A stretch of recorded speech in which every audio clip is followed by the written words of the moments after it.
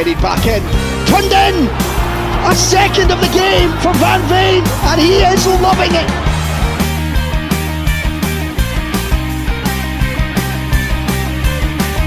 Cornelius on the edge of the box. Oh wow!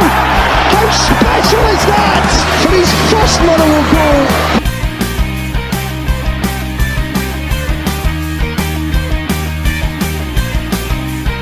That's for Slapnik and he's shot away. It's a fantastic strike.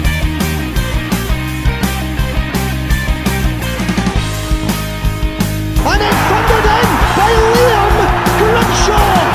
What a moment for him, the fans' favourite.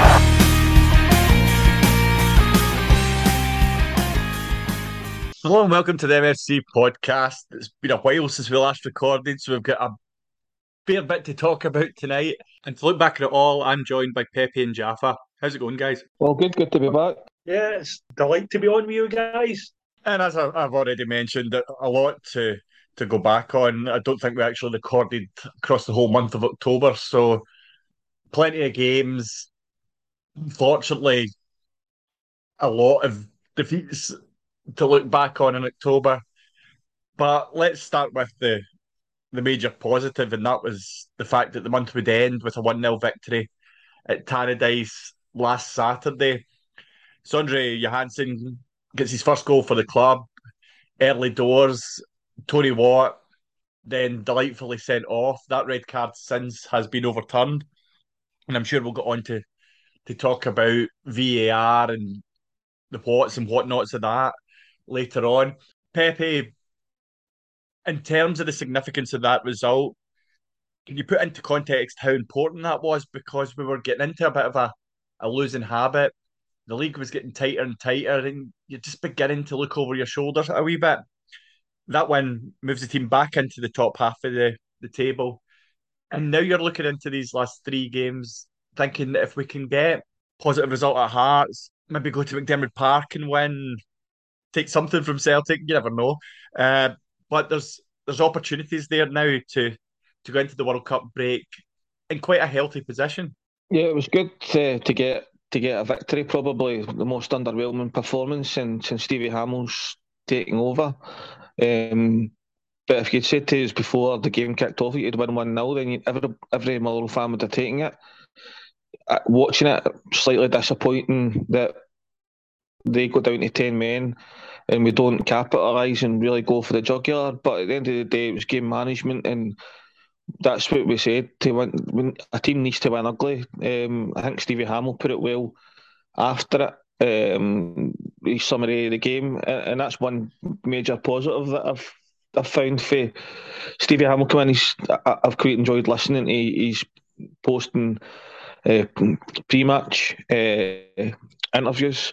But the question that you asked, put it into context, the 3 points, it's massive, because getting in 3 points away from home is always great, but you're in such a tough run of fixtures. Really, you're saying now we could go into a positive light and continually look up the way, whereas if we're getting beat in that game, it's really going to cause us some issues, because we're looking as if we're going to be in a relegation battle.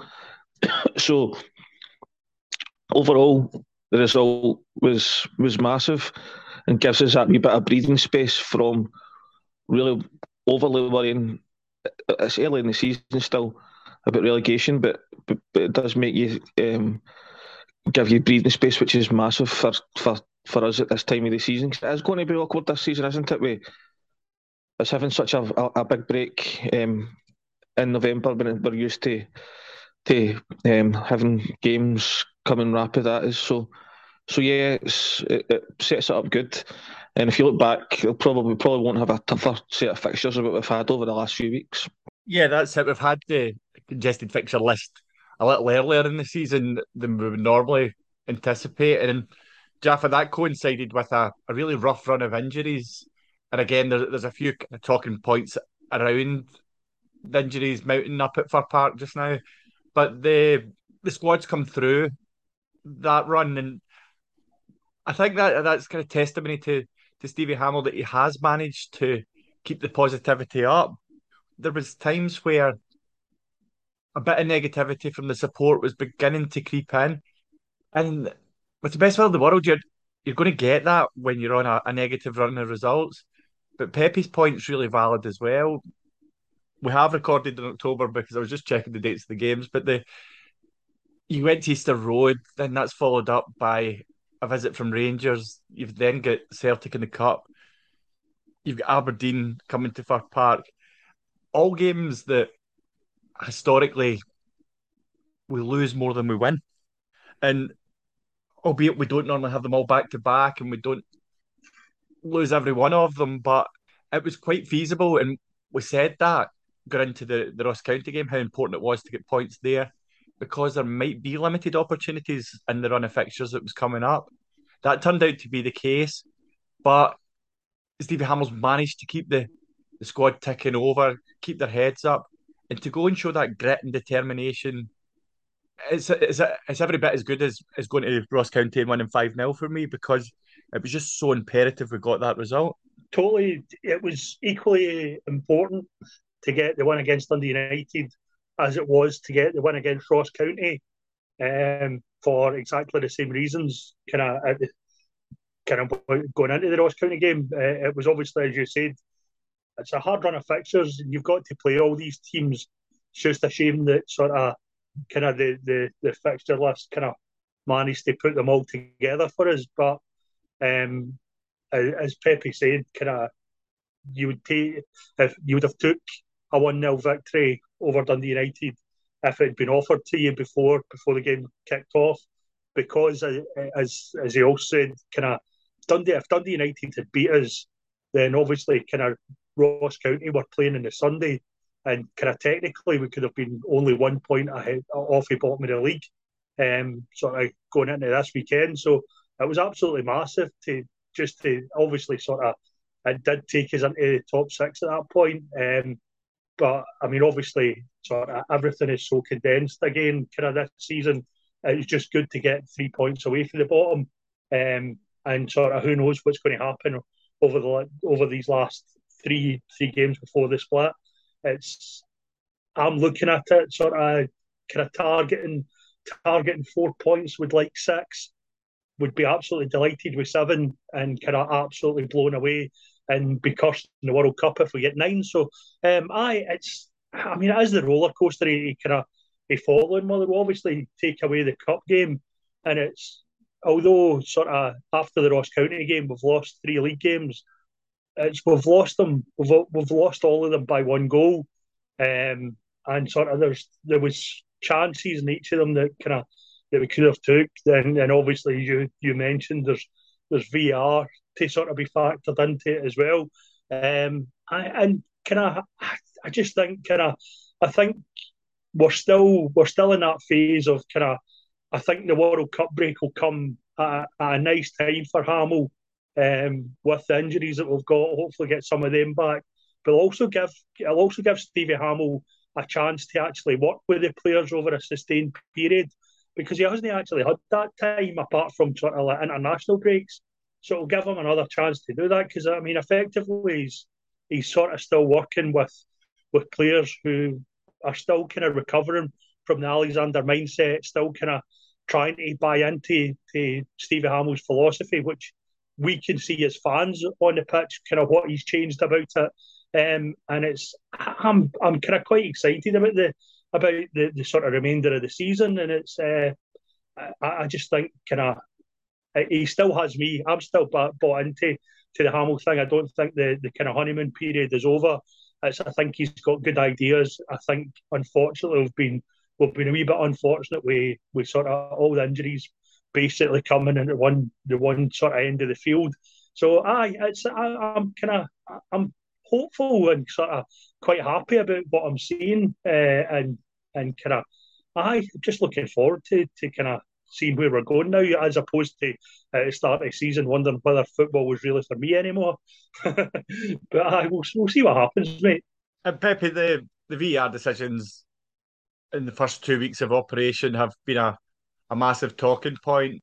I'm not really going to go back over the previous 4 or 5 games. I'm going to concentrate on the one that we won because I'm just fickle like that. But the major talking point from Saturday's game was the sending off of Tony Watt for what looked to me as a pretty reckless challenge in Sean Goss. Now, there was a bit of a mixed reaction to it in terms of those that were very much for it being a red card, and then there was others that felt it was quite unjust and that Tony Watt had maybe pulled out of the challenge somewhat. In the end, today it was announced that the red card has been overturned. Tony Watt will be available for Dundee United's game at the weekend. First of all, what was your take on the decision to order off Tony Watt? And secondly, how have you found the experience of VAR being introduced to Scottish football? Um, Listen, the strange thing is that the fact that it's Tony Watt makes influences your decision somewhat. If you take him out of the equation, I personally don't think it merited a red card. But what I don't understand is that the referee, who has then went and viewed it in the monitor, has reviewed it and to what he's got, he believes it to be a red card, which he believes constitutes the serious foul play, which is a straight red card. So for that then to be rescinded, I don't quite understand that. I would love to, if you could enlighten me. I've no time to research it. Has there been a VAR decision that's been appealed in such a way as this? Because I thought that's what it was meant to negate. So for me, that's the main thing. Taking up what Liam Fox had said, he said that he's seen angles that would show that it wasn't a red card, and the referee was only showing the angles that it was a red card. For me, that's the angles that the referee needs to see.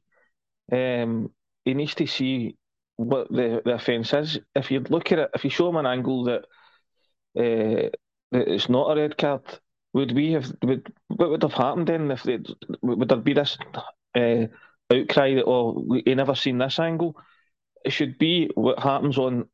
There should be a rule that you can't appeal a VAR decision. I think it's ridiculous, but that sounds a bit two-faced because I've said that I don't think it was a red card, and I thought a yellow card sufficed to be honest with you, but that was the referee's decision, and it's maybe a wee bit of pressure for him as well, because once they get something to the monitor, it probably takes a bit of balls for them to say, no, I'm quite happy with it being a yellow card or whatever.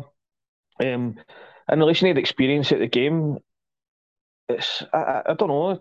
Certainly, I've been to a couple of games at Anfield, and I think at First Park it was just a wee bit different. I felt as if the whole thing get kind of rushed through it. I wasn't even aware going into the Aberdeen game. I wasn't 100% sure that it was going to be VR. I had read it and it was only going to be the Hibs St Johnstone. And I think when my wee boy Ben jinxed it, he said, oh, Dad, I hope we get a decision that we can actually see VR. 30 seconds later, Aberdeen got a disallowed goal allowed. So we'll blame it all on him. It does make it a wee bit different. It certainly does. Your mindset changes every time that there's a goal. You think, oh, is this going to get chopped off? Or there's a potential red card. Is this going to get looked at? So I think it's too early to say what your overall experience is. It's certainly different, and I don't know if it's better or worse. There's good and bad. It's certainly going to be good if it's in your favour, but it's going to be bad if you, for like example, what happened to us against Aberdeen. But for me, I'm a bit old-fashioned. I think football should just be given the referee's choice, and then we'll talk about it later. And if it's wrong, it's wrong. If it's right, it's right. All good. But we'll live and learn, I suppose. Is it? We'll sit on the fence with it. Yeah, it'll be interesting to see how the idea evolves, and it's just been a wee bit kind of slapdash for me in terms of the introduction was fast forwarded, and I think that it would have been a smarter idea to wait until the World Cup break, and then you've got an opportunity to get your referees so up to speed with it and get them more familiar with it. But I suppose there's always going to be the first week of something, and that's clearly where there's been a lot of scrutiny on every refereeing decision. In terms of whether a VAR decision has ever been overturned on appeal, I I've got no recollection of a time where that has happened, and it wasn't actually really something that I've considered coming into this podcast and the aftermath of Tony Watts one being overturned. I'm sure there may be an incident with a red card somewhere that has happened, but as you rightly pointed out, it's there to negate wrong conclusions and wrong decisions. So to have something like that happen in the second week, it's not a great advert for VAR. And I think that just now there's people that are very much against it, and maybe it's just the unfamiliarity of it, and even the kind of I don't think the grounds for Parker are ideally suited to that kind of technology experience as well. It's a wee bit strange that you just kind of feel a wee bit lost as to what's going on. The other thing And I'll point out, the other thing I'll say in relation to the whole Tony Watt situation, it's just unfortunate it's him because I feel as if we talk about him more than any other player. Is that the VAR referee, I think was Monroe, has viewed it and he's obviously thought it was a red card.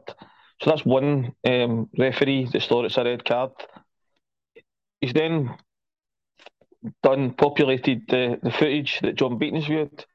He's then thought it's a red card. So he spent about two professional referees to have viewed it and came to a decision. Now, for the panel to then overturn that, no matter what I think, if it's a red card or not, for me, I could not believe it.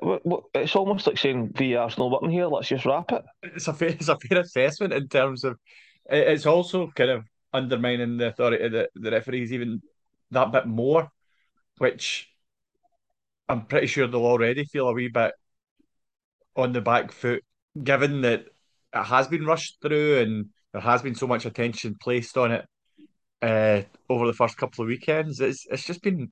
I do sympathise with the referees somewhat, but I think that at times Scottish football doesn't really help itself, and this is another one of these examples. Whether you're for it or against it, I think the decision to introduce VAR at the midway point in the season, or just before the midway point of the season, as the case may be, is really bizarre as well because we're going to have the whataboutery when it comes to decisions that perhaps would have been given in the first 10 or 11 games of the season that weren't, but then given in a similar set of circumstances later on. It's just been a bit haphazard and kind of what we expect from those that run our game. I think that having an experienced referee on the VAR as well is maybe a bit problematic. Whereas, and I say that because of the fact that you're going to have referees who maybe feel a wee bit more pressurised by a more senior figure in their ear going over decisions, and maybe that's what's happened in a few occasions so far. It's we just simply don't. We're not privy to that information, of course, though. No, I think it's been a shambles so far. Obviously, sort of 2 weeks in, and sort of based on the two games that I've watched with Motherwell being involved in, and there's been sort of two really contentious decisions. One going against us, one going for us, and kind of obviously sort of in the first game against Aberdeen. Obviously, Aberdeen have scored 2 goals in the first kind of 10 minutes. Both sort of looked at for offside for minutes. I was sat in the Cooper stand and knew that the first one was onside and the second one was offside, and that was the decisions that came to after minutes, which was just seemed utterly bizarre to me. And then obviously, kind of apparently they did look at the penalty on Tierney in the first half and sort of came to a decision in seconds that wasn't. And then they're trying to sell us that they kind of looked at all three of the penalty decisions right at the end of the game with the shirt tug and Lamy, the handball, and the big defender coming right through the back of Kevin Van Veen. They looked at that in seconds and decided that none of the three of them were penalties. And then obviously sort of the Tony Watt decision on Saturday, I'm like Pepe. I didn't think it was a red card. I didn't think it was a red card at the time. But the thing is, it's like you see the highlights of it again, and it's the referee standing 3 yards away from it, and he's looking at that and decides that there's nothing in it at all, and waves play on, which I think is the biggest shocker of the whole thing, because it's quite clearly a foul and probably a yellow card. You see Tony Watt's reaction after he's done it. I don't think there's any malice in it. I don't think he's on it to hurt him. It's kind of, you're seeing all these kind of guys saying, "Oh, he's professionals saying, oh, he's pulling out of the challenge," and it's like, well, that doesn't make it not a foul, and it doesn't make it not a booking if you're pulling out a challenge. It's like that's never said about any other kind of decision, and it's like, I don't know, sort of, it doesn't matter what angle kind of the Liam Fox has apparently seen this from. It maybe shows that it isn't a red card, but it certainly doesn't show that it isn't a foul, and isn't a yellow card. But as I say, the referee is 3 yards away and waves play on, and it's my worry is that kind of he maybe thinks that could be a red card, so I'm not going to make any decision until the ball goes out of play, and I'll leave it to the VAR official. And the VAR official has said to him, I think you maybe want to have a look at it. And when he's went over thinking, I'm not sure. And then he's seen the thing where there is contact and just immediately kind of goes for the red card. I didn't think that sort of any of it was right. Although it was funny that it was Tony Watt. But the fact that he sort of took it, I kind of thought maybe there was a wee bit more in it than I first thought, because it's like he doesn't put up any sort of histrionics about being sent off and as I said, as soon as he's made the challenge, the referee's wave play on. Tony Watt's immediately stopped and put his hands up in the air, I think worrying that he's going to get sent off. So I don't know. So far, I'm not a big fan of it.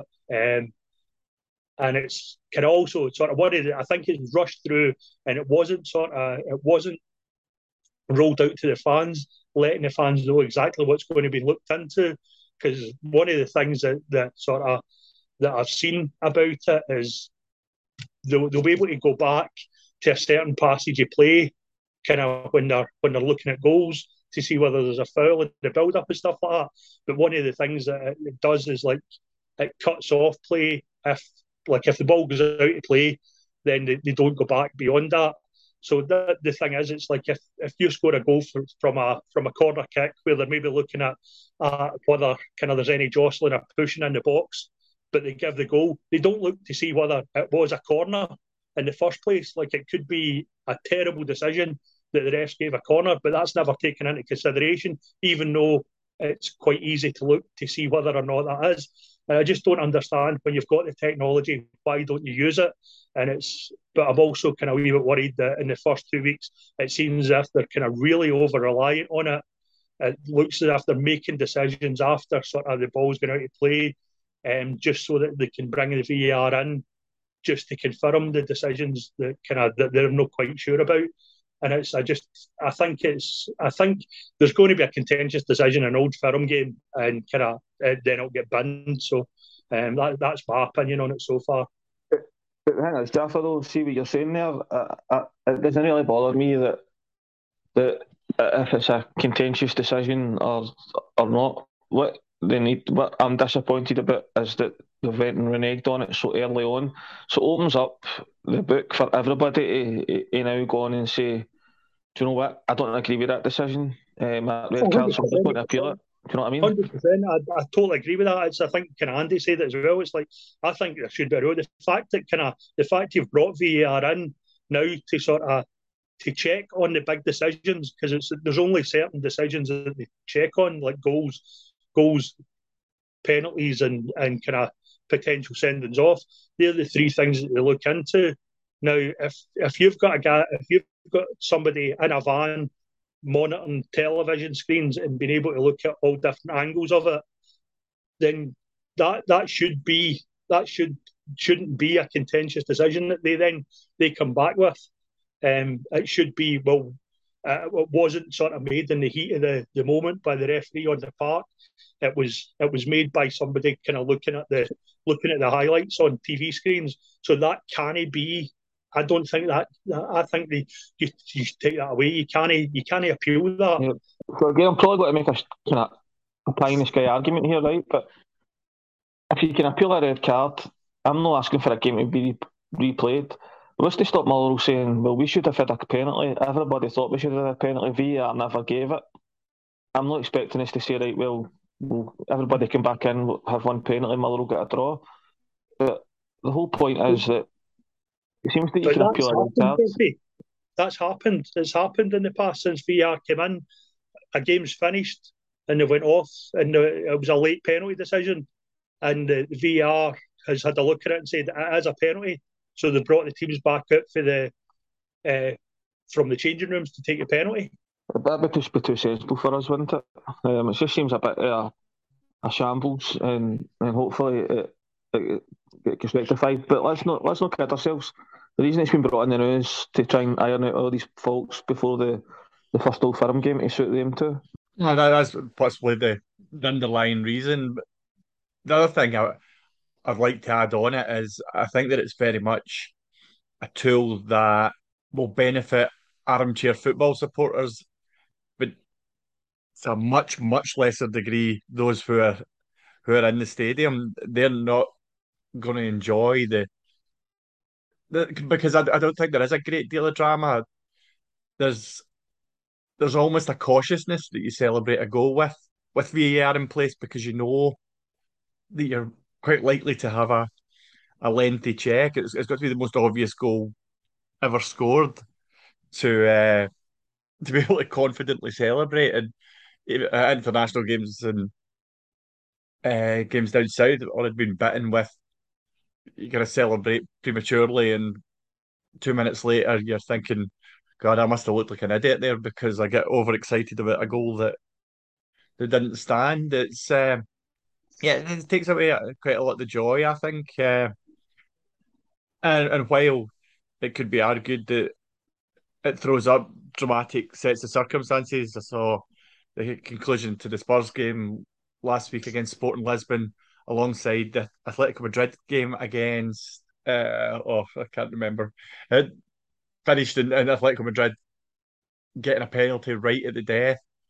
And it was the kind of circumstances where the referee had blown the full time whistle. The players are leaving the park, but he's consulted VAR. The players are then told to remain on the park for the penalty. And yeah, that was exciting to watch. But again, I'm sitting on the couch watching it. I'm not inside the stadium, not having that kind of moment of elation in terms of a goal being scored like it was at Spurs and then subsequently ruled out. So yeah, it's definitely got some very obvious flaws, but I think that at a time where the product is under a lot of scrutiny and people are working out whether they believe that Scottish football merits the amount of money they're paying to go and watch it, then this could be another catalyst to turn fans away from football grounds, which is a dangerous game to play. Well, certainly is. I mean, I've been on Saturday. I'm going off topic here, but the pricing of the game uh, is just beyond a joke. We could spend, we've said this before, spend a full podcast, but you're right. Every time that something happens now, there's a goal. Even when I may or may not have watched it in a stream on Saturday, you still thought, right, is this going to get sent off? And I know you did say that, I'm a cheer fan, but I find myself more so you're more switched on to it when you're watching it on the TV because you think, right, you're in that zone. So it's going to have a major effect. But I think it's just like anything. As human beings, most days don't like change, and it's probably just going to be something that we need to wait till we get used to and talk about. Remember the days we didn't have VAR, and there'll be a day that will come that will go in our favour, and we'll probably be saying, "Oh, thank God for VAR," you know. So we just need to move with the times, I think, and not dwell on it, and just need to accept that it's here and it's not going to go away. Let's be honest about it. No, it's certainly not, and hopefully something that does go away. And I hope you like that wee segue there. Is the mounting injury problems at the club. Last week, it was confirmed that Joe Efford had it really kind of just shows the transformation in Joe Efford. That my initial reaction was one of just real disappointment. The Joe Efford has been ruled out until at least the end of the World Cup break. Then earlier today, Rolando Aarons, who has not featured since the 3-0 defeat against Hearts at the start of October, he has returned to Huddersfield. He hadn't kicked a ball since then. A player that arrived at the football club with a reputation for being very, very injury prone. And it's going to be something that gets levelled when discussing our recruitment coming up to deadline day. Rolando Aarons comes in, makes a handful of substitute appearances. You've got Louis Moult, who's come in and is yet to start a match as well. It's it's a massive risk. It was a massive risk to bring these two in, given their reputation for picking up injuries. And so far, Jaffa, as much as it pains to say, and especially in the case of Louis Moult, is two risks that haven't paid off. I totally. It's kind of it really is when you sort of think about it now. Kind of thinking sort of the precarious position we were in as a club at that point, and sort of these two were sort of seen as like a kind of a last throw of the dice, and it's like they've given us so far they've given us nothing. Obviously, Rolando Aarons, it's over with. We're not going to see him in a Motherwell shirt. Obviously, kind of when the news came out about Super Joey Efford been out until after the World Cup, it was also sort of caveated that Louis Moult was going to be out for at least 10 days. The injury wasn't as bad as was first feared, and then sort of he was named on the bench for the Dundee United game. So hopefully that's a little bit of good news that sort of he's maybe sort of on the brink of sort of getting something, maybe sort of get some minutes in the last three games, and then sort of basically gets a proper like pre-season into him during the World Cup break, and is ready to go and ready to start straight after the World Cup break, sort of over Christmas and New Year. But it's kind of when you look back at it now and kind of think if we didn't get those sort of early results under Hamill, these kind of these signings that we made kind of would maybe look even worse, and especially sort of being hung round Hamill's neck, along with terrible form. So I'm glad that we've sort of that's been sort of taken away, but we're definitely look light up front just now. Obviously, with kind of Moult and Efford both been injured, and sort of obviously sort of things maybe sort of aren't working out so great with sort of Shields and Tierney. They aren't really sort of kicking on the way that probably the club hoped it would. And sort of it still looks to me as if Kevin Van Veen is playing through injury. He still seems to be sort of struggling with his shoulder. At times during games, you sort of see him sort of like kind of favouring an arm and stuff like that. So that's all kind of things that kind of hopefully the World Cup break will all sort out. But it's the injuries are an issue. They seem to have been sort of starting to become an issue for us, where we went through a run where we kind of largely sort of didn't have massive injury troubles in these last couple of seasons. They seem to be coming in sort of big chunks, sort of all in the one position as well. Kind of last season, it was sort of seemed to be all our defenders were kind of injured at the one time.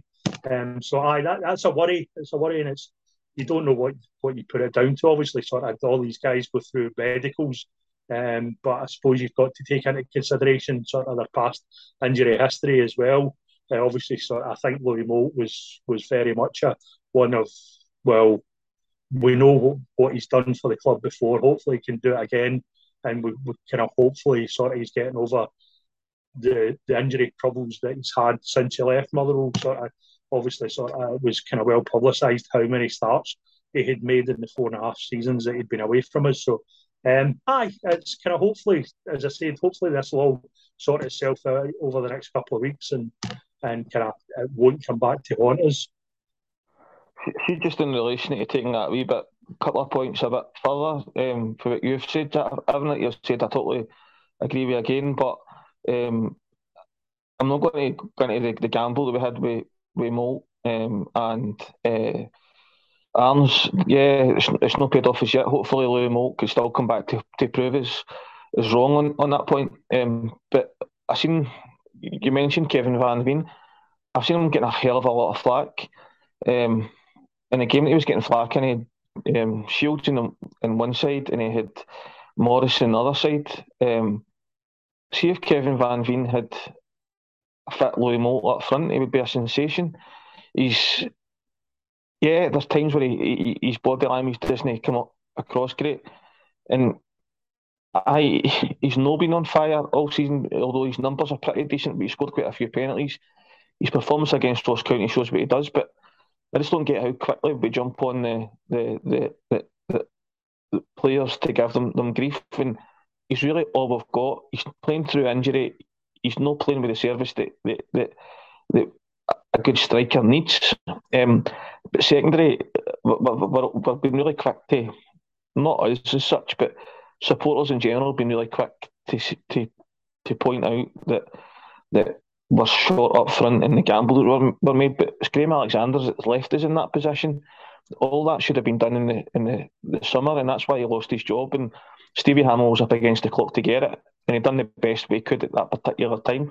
I said at the game with Graham Alexander, we can't judge him in his first window. But what I will say is, in his first window, he signed probably the best left back that I've seen at Fir Park in a long, long time.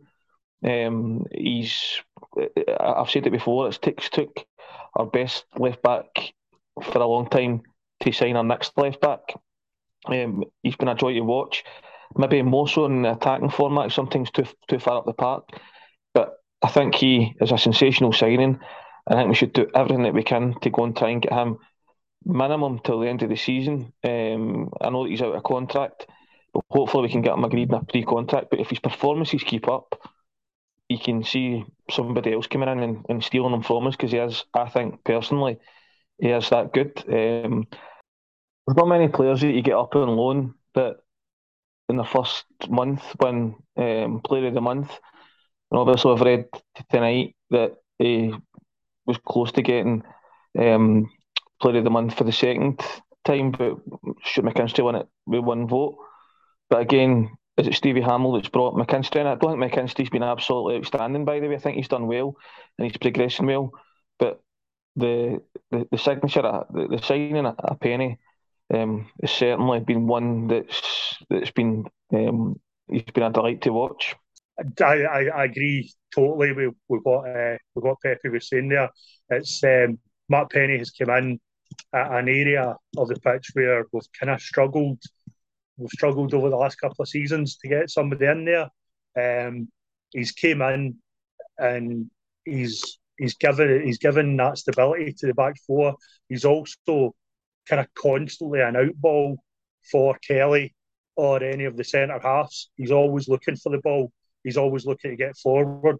Sort of pretty unlucky not to score a goal against Hearts, because he looks as if he's got a decent shot on him.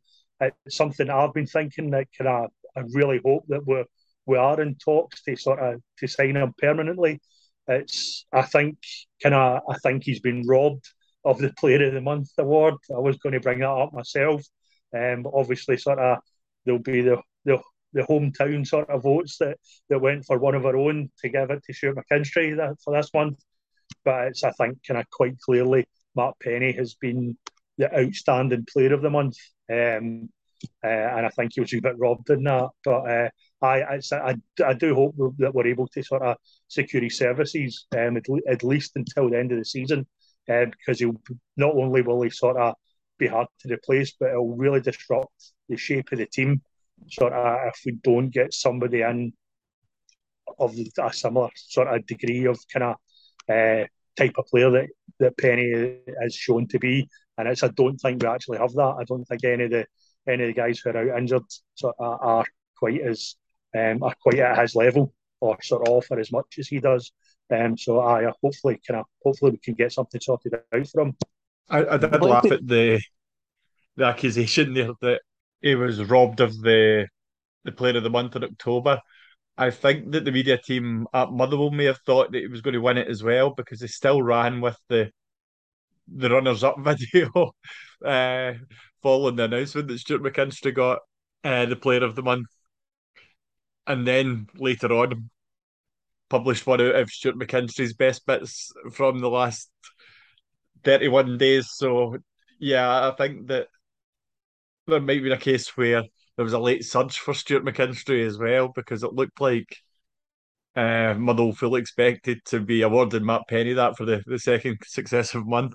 See, just in relation to loan deals with the club, I would like to think that the club have done a good bit of business in relation to Penny with a pre-contract type thing written into the agreement. We've got first picks on him.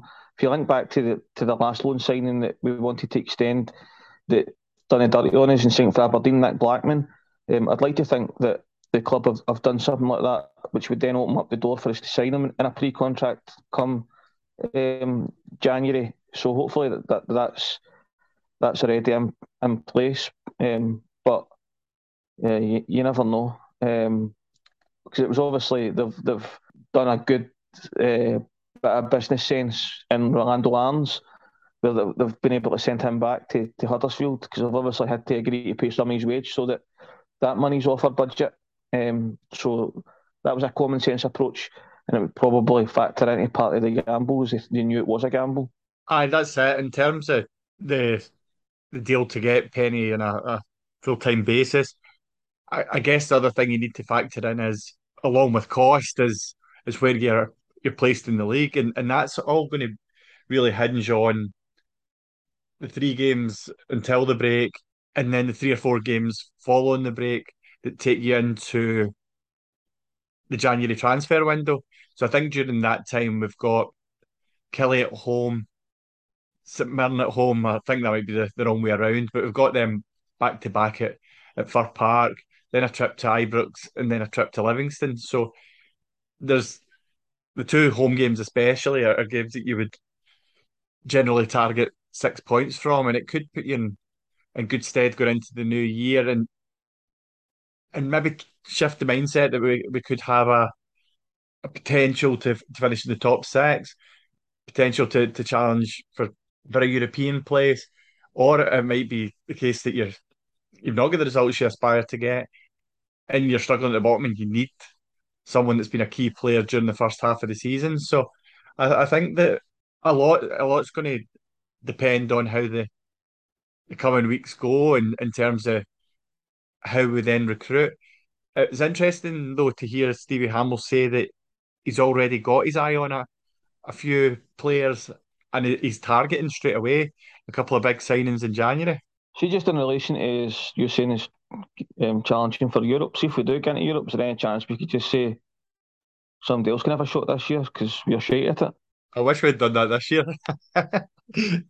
The no, it was a good trip, but it was. I don't fancy it very much. But saying that, hindsight being 2020, it's not really went that great for any Scottish team in Europe. I suppose Hearts would maybe argue that they've performed as expected, but my word, since Dundee United's 7-0 defeat, things have just got gradually worse. And yeah, it's been quite interesting seeing Celtic and Rangers regularly hammered in a midweek game.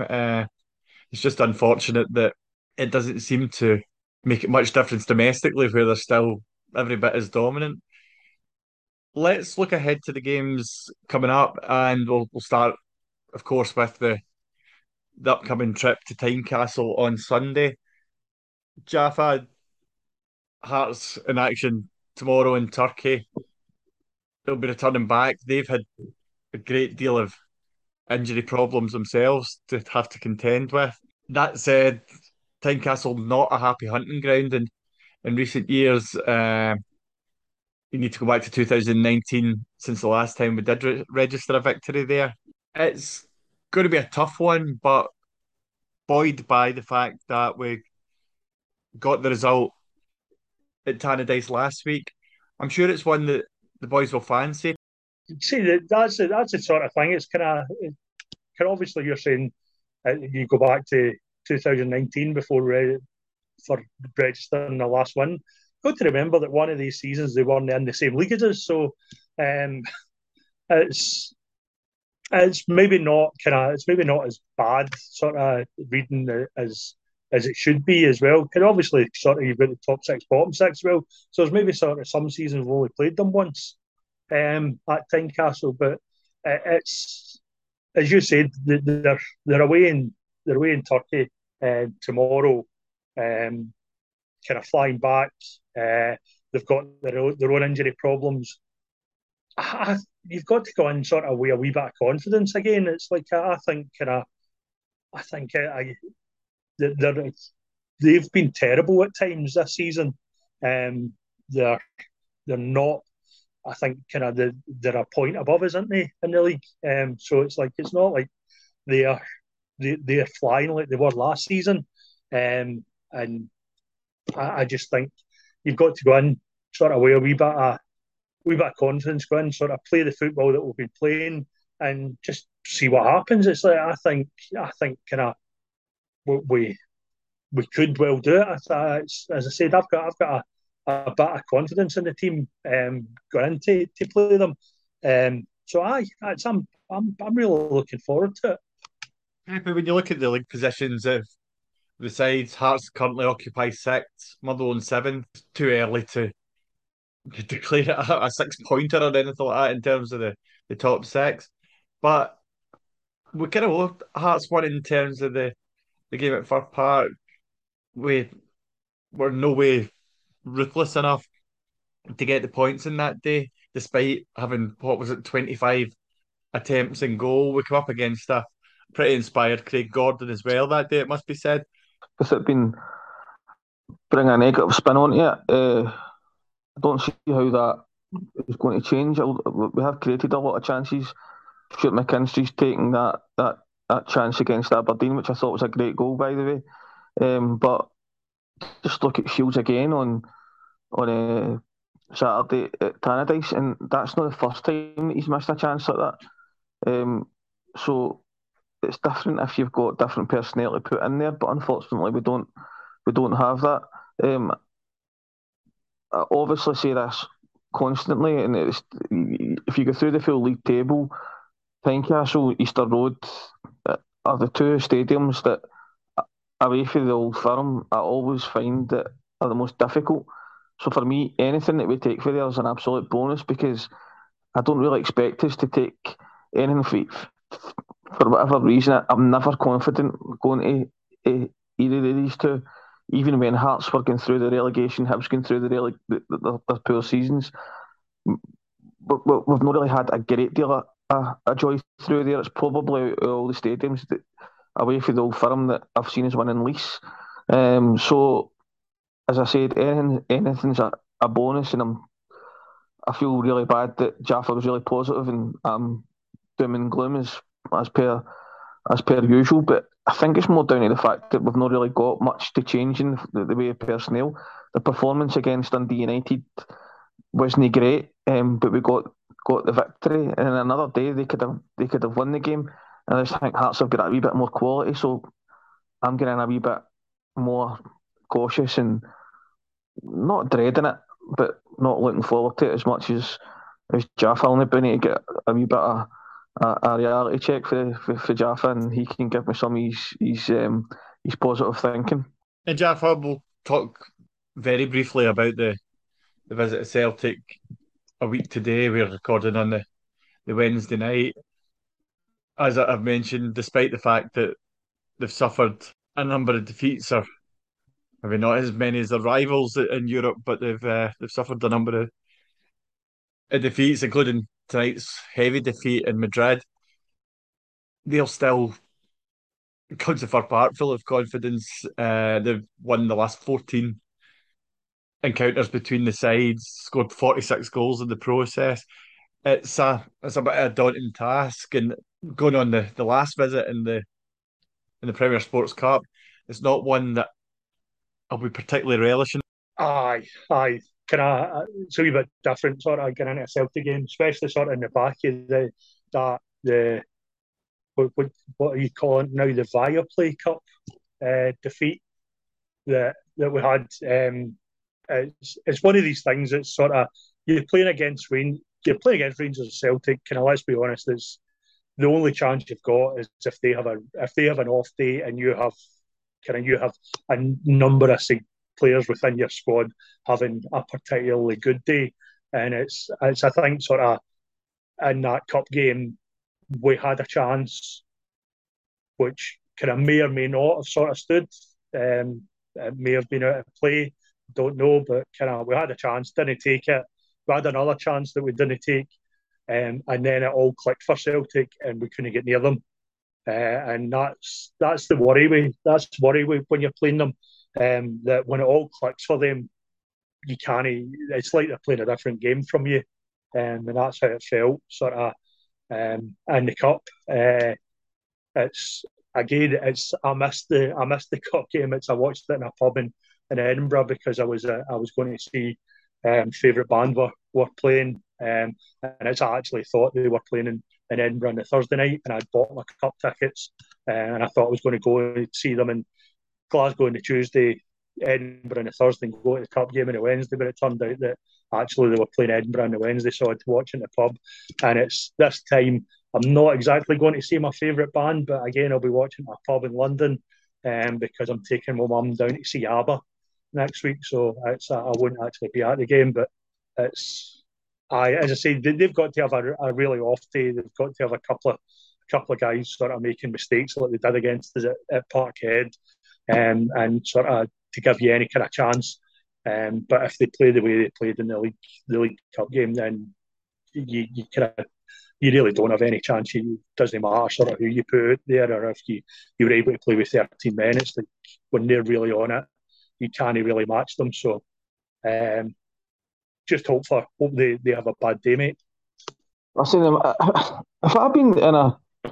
Did you say ABBA? I feel like fucking Marty McFly here. It's that CGI thing that they're doing down in London. All right, I'm just waiting. Andy came on to say he's about to see the Beatles. Because I was like, did he definitely say ABBA? It'll be an experience, mate. That's as far as excuses go for missing a game as well. Going to see ABBA's right up there with the best of them. You know, Thanks, mate. Thanks. I'm pretty sure we've got to win now. Honest, I'm a big believer in the law of averages. Right, if I'm in a casino and there's 10 reds in a row, then I'm putting every penny in my pocket on black. So what I'm trying to say is that how many times have we played Celtic that we've had absolutely nothing? We've been so near, yet so far, and it's got to break at some point. And the night that Big Jaffa's away to see ABBA is the night. So you're pessimistic about the Hearts game in Sunday, but really, really optimistic about Celtic in Wednesday. Fair enough. I know what's going to happen, Jaffa. Right? I'm going to walk in there and the first song that I hear is an ABBA song, and I'm going to think Jaffa's actually dancing about to a computer graphic, you know, and we're going to watch Motherwell beating Big Van Veen in the last minute. Everybody going mental, and you're thank you for the music. That'll be my thoughts. I'll take that. I would take that. Well, there we go, guys. This will forever be known as the podcast where Pepe broke any songs. So, and who would have expected it to be an ABBA one? But yeah, very much enjoyed that. And I think that's pretty much all we've got for this episode, guys. It's been great to be back and talking all things Motherwell. Thank you very much. Cheers, Andy. Thanks, Andy. And Jaffa's been a super tripper. Oh my God. You've been listening to the MFC podcast. We'll be back in a couple of weeks' time. Until then, thank you. Goodbye. I'm nothing special. In fact, I'm a bit of a bore. If I tell a joke, you've probably heard it before. But I have a talent a wonderful thing, 'cause everyone listens when I start to sing. I'm so grateful and proud. All I want is to sing it out loud. So I say thank you for the music, the songs I'm singing. Thanks for all the joy they're bringing. Who can live without it? I ask in all honesty. What would life be without the song or dance? What are we? So I say thank you for the music, for giving it to me. Mother says I was a dancer before I could walk. She says I began to sing long before I could talk. And I've often wondered, how did it all start? Who found that nothing can capture a heart like a melody can? Well, whoever it was, I'm a fan. So I say thank you for the music, the songs I'm singing. Thanks for all the joy they're bringing. Who can live without it? I ask in all honesty. What would life be without a song or a dance? What are we? So I say thank you for the music, for giving it to me.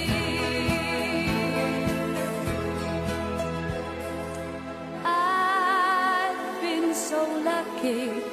I am the girl with golden hair. I wanna see